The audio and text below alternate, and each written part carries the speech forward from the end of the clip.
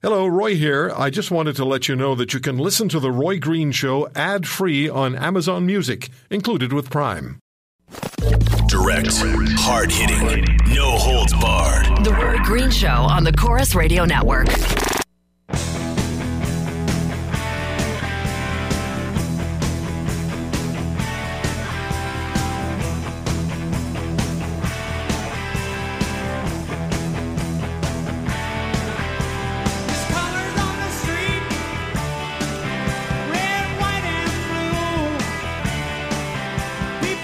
Yesterday, I spoke with Dave Foxcroft, the referee for today's Grey Cup game. I'm going to play back for you a little bit of what Dave Foxcroft said to me before the end of this hour.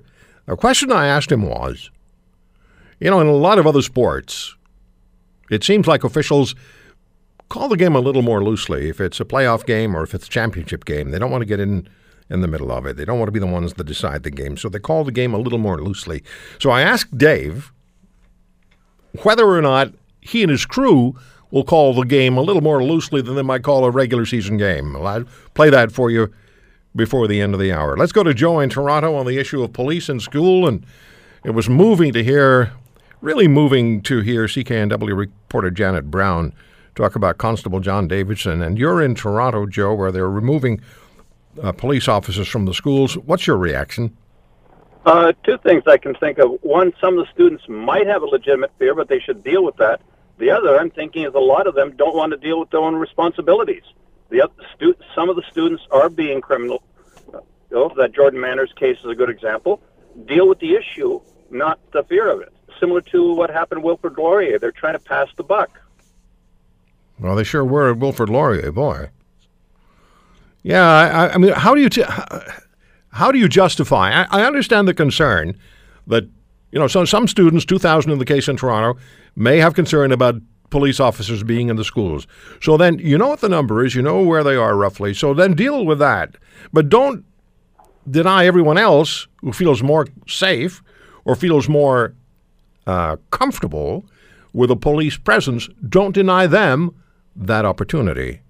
There are ways to work things out. And as Ms. Gershon told us, the Police Association has a study being done by Ryerson University on this whole issue. Why not wait until the study's done? That's right. Well, and the thing is, if they don't know how to deal with police and authority later on in life, they're going to get themselves in trouble. Well, I remember my brother-in-law going to cross the border once. He was so nervous, they ended up doing a full inspection of his car. There was nothing wrong. Next time we went, I drove the car across because he didn't want to be the driver. Yeah, I've seen that happen, where people haven't done a thing wrong, but they're dealing with a customs agent and they're heading into the United States, and they get really, really nervous, and that, of course, attracts the attention of the customs agent. Yeah, it's an interesting point. I've had my car inspected in both directions more often than I can count. I don't care. Yeah, it's an interesting. I'm not doing anything to be worried about. Yeah, it's an interesting point that if you're exposed to the, in this case, the police, then later on in life, it may not be a concerning issue to you. Joe, thank you for the call. Edgar's been holding on in Toronto for quite a while. Edgar, thank you for the call, sir. Please go ahead. Yeah, you asked the question whether it's a correct decision or politically correct decision. My opinion on that is that it's a flawed decision that's going to result in a missed opportunity. If we look at hero to young people, Officer Davidson in British Columbia, we see the missed opportunity, and I think the decision was driven by let's do the honorable thing and protect the minority, which has resulted in a missed opportunity. And I can only hope that the Ryerson study will open some opportunity for them to really take a look at, what it is the police officers are doing in the schools. And, if we use the caricature of them just running down the hallways, scaring people, young kids into class, is that such a bad thing? So I think that the board, they made it was a missed opportunity. It's interesting. The term that you use is very interesting because from what Janet Brown told us, our CKNW reporter in Vancouver, what she told us, if those students at the Abbotsford School had not been exposed to Constable Davidson, it would have been a missed opportunity for them for life.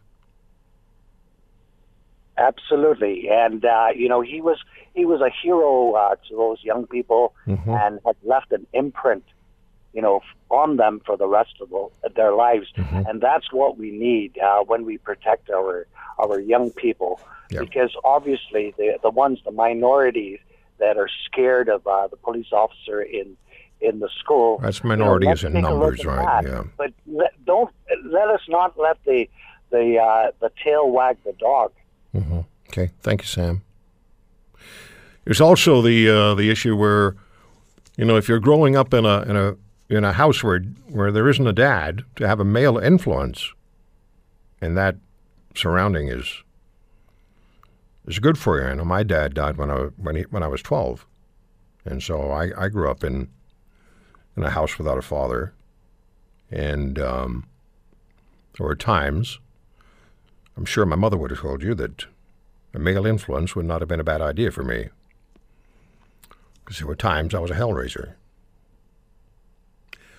I want you to listen to Dave Foxcroft, the referee for today's Grey Cup, when I asked him this. So, Dave, do you call the game as you would a regular season game? Do you call it tightly, or do you allow the players a little leeway? In some leagues, when it gets to the playoffs and when it gets to the final series or the final game, the refs back off a little bit. How do you approach that from that perspective? Well, I've heard that happening in other leagues. No, you know what? We have a standard. Now's not the time to start changing standards. So the players know it, the coaches know it, the referees know it. We know the standards. We know what a penalty is. They know what a penalty is. And now's not the time to start changing things. And we're ready to go.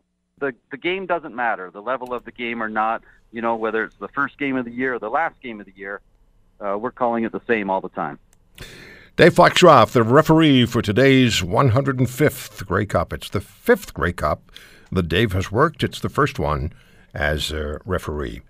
We'll come back and tell you a bit about the next hour. You will not want to miss it, and I'm sure you'll want to express your thoughts.